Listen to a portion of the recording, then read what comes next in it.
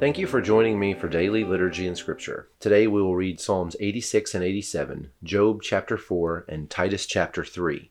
Before we begin, let's say together the Apostles' Creed.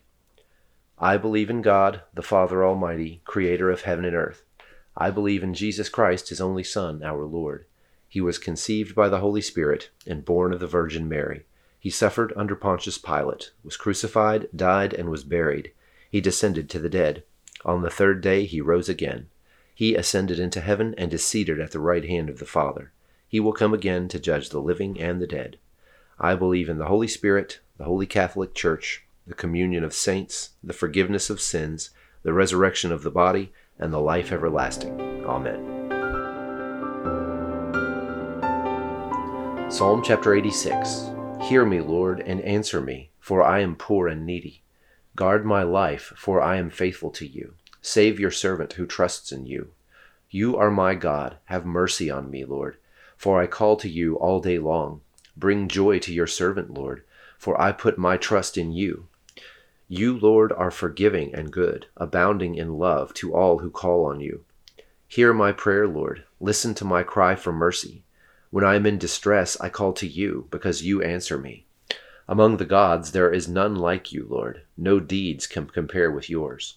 All the nations you have made will come and worship before you, Lord.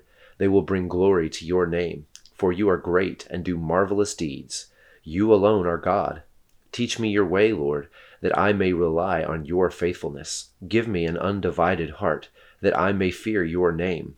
I will praise you, Lord my God, with all my heart.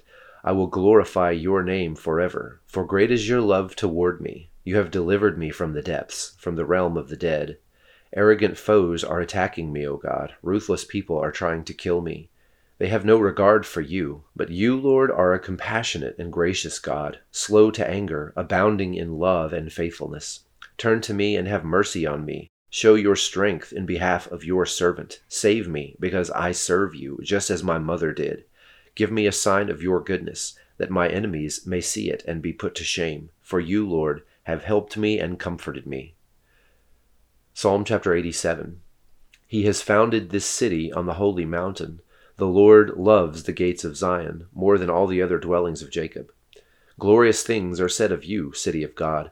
I will record Rahab in Babylon among those who acknowledge me, Philistia too and Tyre, along with Cush, and will say, this one was born in Zion. Indeed, of Zion it will be said, this one and that one were born in her, and the Most High himself will establish her. The Lord will write in the register of the peoples, this one was born in Zion. As they make music they will sing, all my fountains are in you.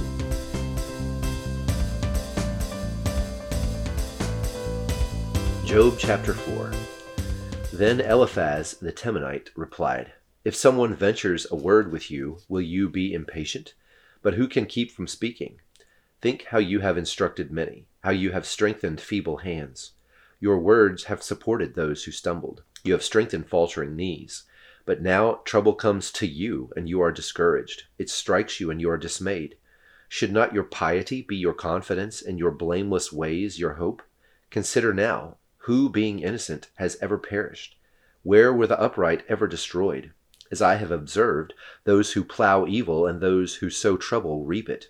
At the breath of God they perish. At the blast of his anger they are no more. The lions may roar and growl, yet the teeth of the great lions are broken. The lion perishes for lack of prey, and the cubs of the lioness are scattered. A word was secretly brought to me. My ears caught a whisper of it. Amid disquieting dreams in the night, when deep sleep falls on people, fear and trembling seized me and made all my bones shake. A spirit glided past my face, and the hair on my body stood on end. It stopped, but I could not tell what it was. A form stood before my eyes, and I heard a hushed voice. Can a mortal be more righteous than God? Can even a strong man be more pure than his Maker? If God places no trust in his servants, if he charges his angels with terror, how much more those who live in houses of clay, whose foundations are in the dust, who are crushed more readily than a moth. Between dawn and dusk they are broken to pieces. Unnoticed they perish forever. Are not the cords of their tent pulled up, so that they die without wisdom?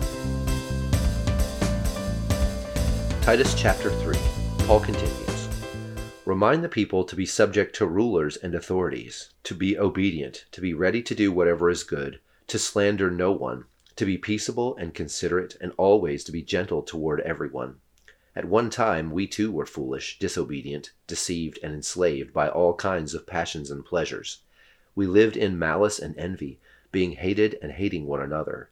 But when the kindness and love of God our Savior appeared, he saved us, not because of righteous things we had done, but because of his mercy.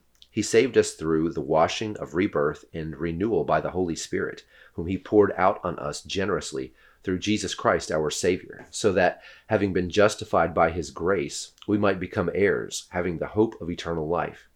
This is a trustworthy saying, and I want you to stress these things, so that those who have trusted in God may be careful to devote themselves to doing what is good. These things are excellent and profitable for everyone. But avoid foolish controversies and genealogies and arguments and quarrels about the law, because these are unprofitable and useless. Warn a divisive person once, and then warn them a second time. After that, have nothing to do with them. You may be sure that such people are warped and sinful. They are self-condemned. As soon as I send Artemas or Tychicus to you, do your best to come to me at Nicopolis, because I have decided to winter there. Do everything you can to help Zenas the lawyer and Apollos on their way, and to see that they have everything they need. Our people must learn to devote themselves to doing what is good in order to provide for urgent needs and not live unproductive lives. Everyone with me sends you greetings. Greet those who love us in the faith. Grace be with all of you.